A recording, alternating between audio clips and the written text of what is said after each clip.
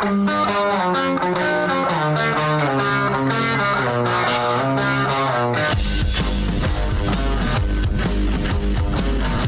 is The Big Show with Gordon Monson and Jake Scott, presented by Big O Tires. Stop by your locally owned Big O Tires for no credit needed financing and the best prices on tires. Big O Tires, the team you trust. This is 97.5, 1280 The Zone and The Zone Sports Network.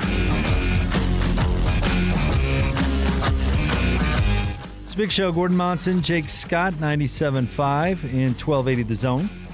Time to get out to the Smart Rain special guest line.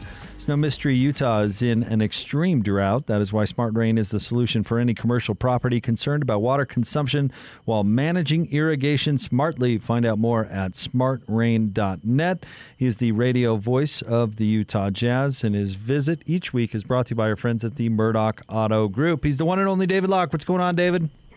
Hello, everybody. How are you? Everybody being Jake, Gordon, and your three listeners. I think all of us are fine. I don't want to speak good. for our and three Austin. listeners. And Austin's fine. Too, yeah. I'm not listening. He's not listening, though. I knew that, so that's why I didn't include him. David, you've had a few days now to kind of munch on how the season ended for the Jazz. I guess what's the biggest reason why? Oh, I think they ran into a team that was able to exploit their weaknesses in their current state at a very high level. And I just don't know that there was an answer. And it was disappointing. I mean, you watch the Suns and the Clippers play right now, and they're both back to playing the way that we would want to play, and we'd probably be fine. But the Clippers had just remarkable roster versatility and were able to play in a fashion that caused us, in our state that we were at that point, a lot of problems. And if you go back, I don't know if it was with you guys after Game 2. I'd have to go back and look at the timing. But, I kind of said after Game 2, at least on Locked on Jazz, but also on 1280 Zone and 97.5, we can't win another game that way. That's not a script by which we're going to win another game. We're going to have to find a different way to win a game than we did in Game 2, and we just never did. We just could, Game 2 was a shooting outlier night. And they had started to do things to us. Some of it was the zone, but there were other aspects of what they did that night that told me that they had begun to figure us out. And they figured out how to play us without Mike Conley with a somewhat limited Donovan Mitchell, and we never figured out how to play without Mike Conley. And I know we were 16-5 without Mike Conley in the regular season, but we weren't playing teams multiple nights in a row. And they figured out a little bit. I'd say we got, in regards to an offensive sense, I think if you look at the numbers, we got better and better. And maybe to some extent, we did figure out how to play offensively a little bit without Mike Conley. We never figured out how to defend without Rudy Gobert being the centerpiece of what we were doing. And that was a season-long issue. I mean, if we're really honest about it and go back, it might have been the fifth game of the regular season, the Clippers exposed some of the problems with the Jazz defensively. And, it was kind of a season-long game of trying to see if they could come up with an answer for that, and evidently never found that answer. So, David, I know it's complicated, but I know you think these things through pretty deeply. What do you do in order to correct the problem or the risk of running into that again next time around? I don't have a good answer yet. I think I think there's two different stages in this process. I think you got to ask all the questions, and you've got to be honest about. And I think Dennis and Justin in the front office do a really good job of this. Is you ask the questions, you do a really honest job of answering those questions, and then from there you try to see if there are in fact solutions to your questions, and there might not be, right? So you might not be. You may have said, "Oh, we need these three types of players." Well, you can't go get them. Well, you better not end up in the middle of the street, right? You want to be on one side or the other. And what I mean by that is, we used to be a totally defensive team. We were pretty good. We were on that side of the street. And then we made a huge quantum leap and became an offensive team. We've been great at that. We better be careful that we don't, start to make a move or an adjustment or two and end up, in the middle of the street. You just get squashed in the middle of the street. And so we better, if we're going to do it, we have to still keep to, improve certain areas.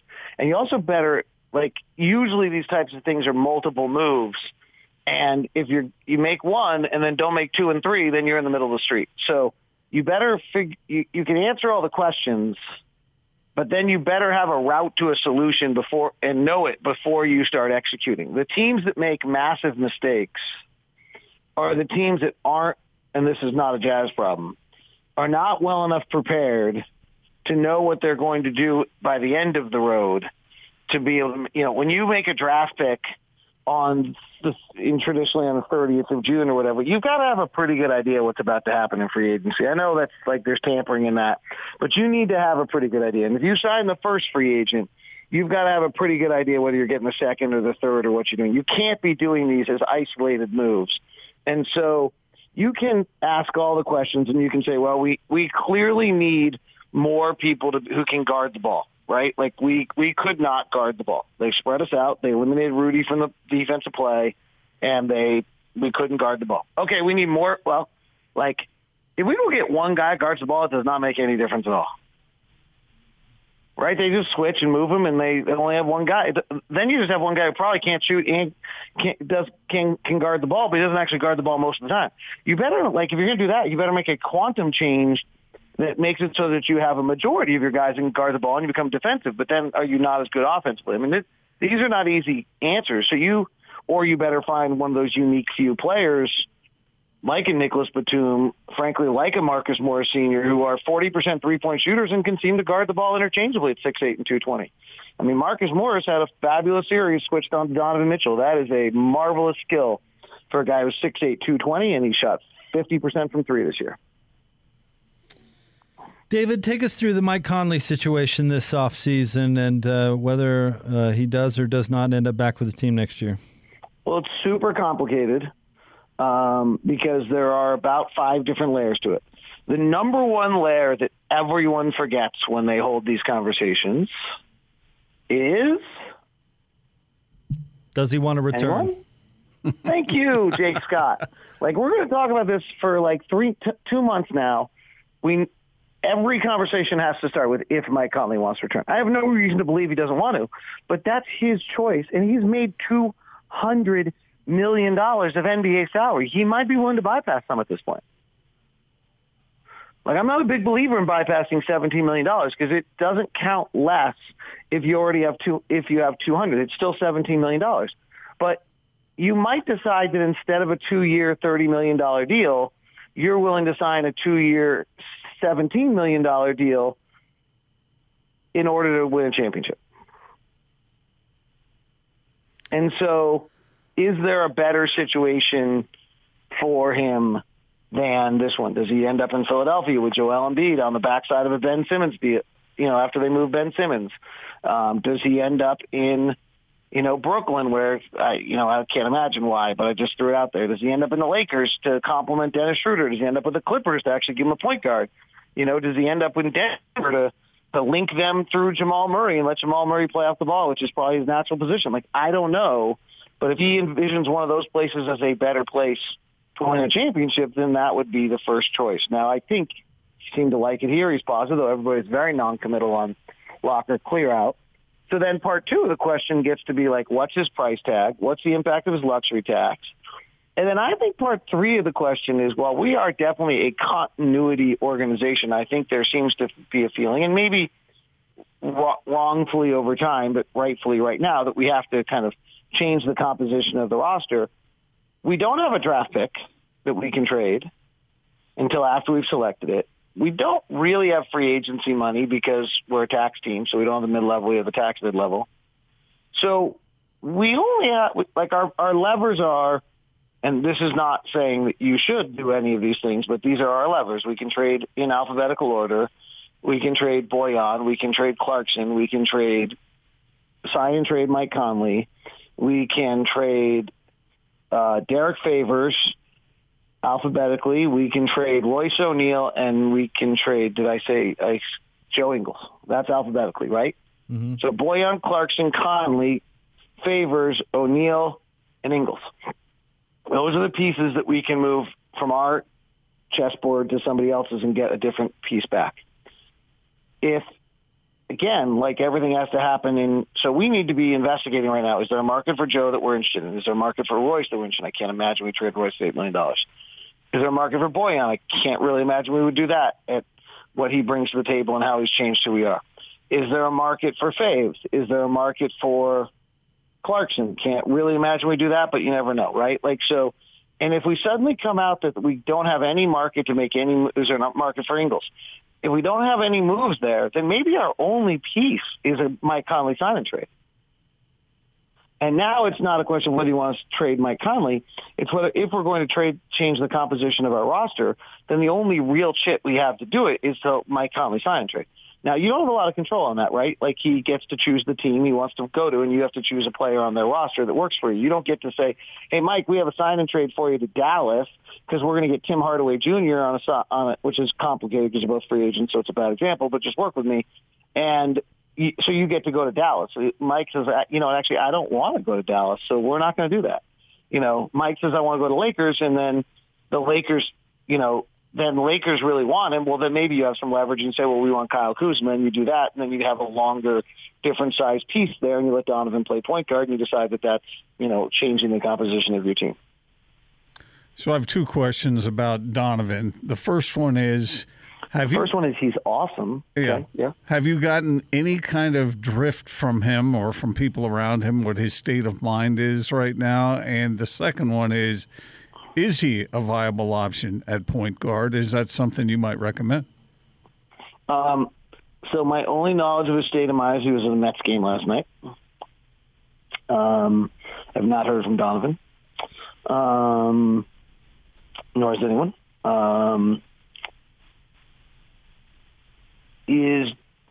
Let me ask you a different question. Okay. Are 2 6'1" guards viable? We've been talking about that for a while, haven't we, Jake? We certainly have. So,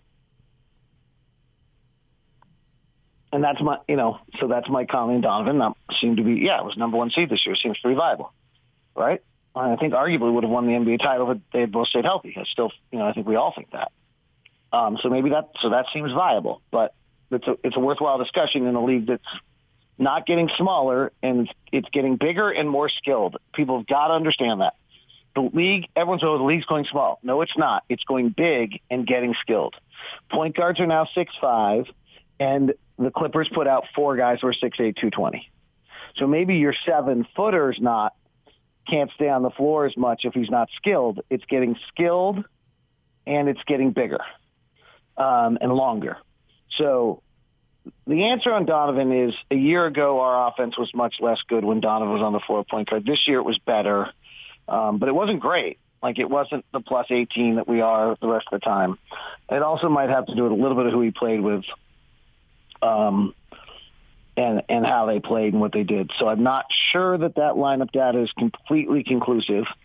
I think our system needs multiple ball handlers, not a single ball handler, unless we're more interested in Donovan winning the scoring title than winning games. I'm pausing here, Gordon, because I think Donovan ran 33% of our pick and rolls this year, and Mike ran 30 and Joe ran 27%. So was he our primary ball handler this year? Do you want him running 60% of our pick and rolls? What does it mean that he's our point guard primary ball handler, I guess is what I'm trying to figure out. Well, if he is the point guard, David, could you make some sort of, like you said, a sign and trade or something to get a bigger starting point guard? Off guard. Let me take a wild card for you. What happens if Lonzo Ball is our point guard?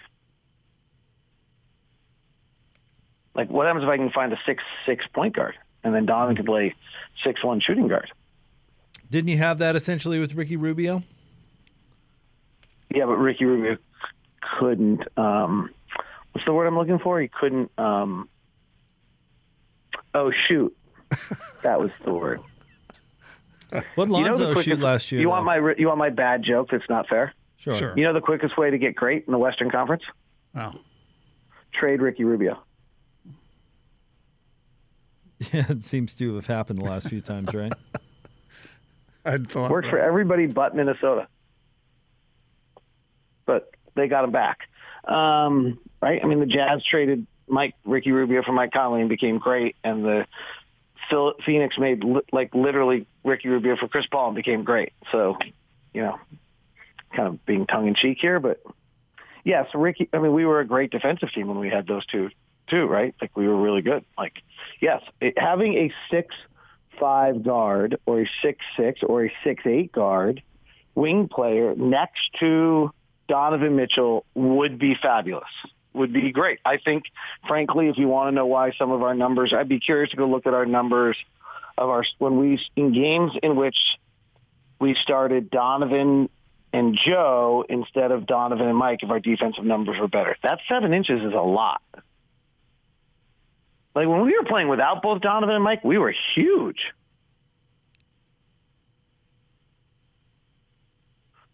I don't think that's the answer necessarily, but it shouldn't be ignored.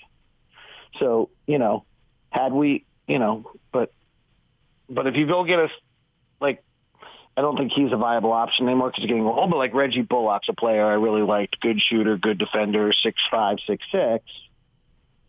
DeLon Wright's a player I really like, 6'4", really long, good defender. Like, DeLon Wright can't shoot, Reggie Bullock can't dribble. Like, the Clippers switch and he's irrelevant, right? Because he can't dribble. The Clippers would lay off and double team off DeLon Wright, and he's irrelevant because he can't shoot. So, like, these are hard questions because you go give up Mike Conley, who can dribble, drive, and shoot, just to get bigger and longer defensively and guard the ball better, and now you're really hurting yourself offensively, and now you're in the middle of the road. And, David, I think everyone's just going to go throw themselves off a cliff right now because it's... Well, if it was easy, everyone would win a championship. Yeah, I suppose so. And that's what we were talking about. It's really, earlier, really David. hard. Like, look, the Jazz end up with the best record in the league, and now we're talking about changing things up, but they didn't look good against the Clips. So what do you do? Well, part of my belief in this league, if I was running a franchise, I don't think I'd ever get hired, but if I was, like, interviewing for a GM job and I was, meeting with Ryan Smith or Joe Tsai or, I certainly wouldn't get hired by either of these two guys or Steve Ballmer, because they'd ask me what my goal is, and I would tell them my goal is to get to the Final Four of my conference. Because to some extent, from that point on, it's luck. Not always luck, but luck can go your way, or luck can go against you, or matchups can go your way, or matchups can't. Like, I go back to the years in which the Rockets had Shane Battier, Tracy McGrady, and Yao Ming. The Lakers had Kobe and Pau Gasol and Andrew Bynum. We had Mehmet Okur, Carlos Boozer, and Darren Williams. And to me, like, if we could just play the Rockets in the playoffs, we'd win, right? Because Yao Ming would have to come out to guard against Boozer or Memo, and Darren kicked the crap out of Rafer Alston because they didn't have a point guard, and they had the best defensive wing in the league in Shane Battier, and they had nobody to guard because we played Ronnie Brewer. So he had nothing to do. The Rockets would beat the Lakers because Shane Battier would go guard Kobe. Yao Ming was big enough to handle Andrew Bynum, and the Lakers didn't have a point guard either, so the fact that Rafer Alston sucked didn't matter. Well, just to our luck, we kept getting the Lakers, and we couldn't score in the Lakers because what was our problem? We were too small, and Andrew Bynum would dwarf Mehmet Okur, and Lamar Odom would destroyed Carlos Boozer, and Pau Gasol made Carlos Boozer look like he was 6'1", and we got just, and Kobe would guard Darren. We got destroyed, right? We got totally destroyed. Ron Harper, that team was massive. So, like, if we could have played the Rockets, or if we could have played someone else and had the Rockets go beat the Lakers for us, then we would have beat the Rockets, and we would have been to the finals. But instead, we kept getting in the Lakers brackets. So to some extent, to me, if I was building a franchise, my goal would be to get into the Final Four of the West and then hope you get matchups. And we got a crappy one this year because they exposed everything wrong with us. But Phoenix, who's a better team than the Clippers right now, couldn't actually expose those things. I think Denver might have beat us if Jamal Murray was healthy, but Denver couldn't have exposed those things. They would have exposed. It would have been a different matchup. And Denver without Jamal Murray, if we got in that matchup, we would have won. So to some extent, I don't change an awful lot on this team because my goal would be to get back to the Final Four in the West, and I feel pretty good about that. So the Warriors are going to trade 7 and 11 to get somebody really good, and they're going to be a total pain in the butt next year. So to back up, earlier in the conversation, you said that if Donovan Mitchell and Mike Conley had been healthy, did you say you like to believe that they would win a championship, or did you say you think they would have won a championship? I'd probably say I'd like to believe, because I think the other sentence is a little disrespectful to both Phoenix and the Clippers and what they're doing. They were pretty good last night. I didn't watch last night thinking to myself, like, oh, we crushed those teams. Yeah. Right? Like, Mikal Bridges hits that shot. Cameron Johnson comes off those pin downs and makes those plays. And DeAndre Ayton had a pretty damn good game against Rudy Gobert. I mean, he's the number 1 pick of the draft, and he's coming together. Like, he's great. Like, you know, I'm watching them last night without Chris Paul thinking, wow, that's you know, wow, Cameron Payne's their backup point guard. Like, whoa. Like, and he looked good last night. Like, and they're not, like, they have players on their bench. They're not playing. You know, I love their roster construction of what they did. They're not, I like our roster construction too. I hate this era right now because you make this comment, everyone thinks you're criticizing. We spent the most money of any team in the league on 6, 7, and 8 in the NBA. I think that's actually right. Like, it gets right down to it. Your top 8 matter. I actually thought this year that it might be different. I did a whole thing on this show, probably in my podcast, where I talked about I thought that 11, 12, and 13 would be more important this year than any other year. It turned out to not be true at all. Top 8 matters. That's all that matters. Like, and we spent the most money on 6, 7, 8 of any team in the NBA. They didn't do that. So they actually have this, like, remarkable roster with veterans all the way through it. Frank Kaminsky didn't play last night, I don't think. Langston Galloway didn't play last night. Each one more played a little because Chris Paul's hurt. Like, they have this wonderful group of players that they can kind of Javon Carter didn't play last night, who they can bring in next. Cameron Payne kind of was, you know, part of that for group. It's, you know, really James Johns did a really good job of, like, instead of playing I'm going to develop a bunch of young players at the end of my roster, he's like, no, we're not. We're going to be really good. And so we'll just go take scrap heap veterans, Torrey Craig. And the problem with that often is that those guys aren't willing to buy in, and they become locker room malcontents, and they think they should play and they don't get to play and it doesn't work out. So to their credit, they found a way to make that work, and they got guys who are willing to do it. Well, David, as always, it's been enlightening. Thank you very much. Thank you. Talk to you soon. See you, buddy. David Locke, our good friend, radio voice of the Utah Jazz. Didn't the Suns used to suck? They did. Mm-hmm. They did used to suck. They sure got good quick. Yeah, they had a good year this year. They made some correct moves, and Chris Paul turned out to be a difference maker, certainly bringing that team together. More Big Show coming up straight ahead, 97.5 and 1280 The Zone.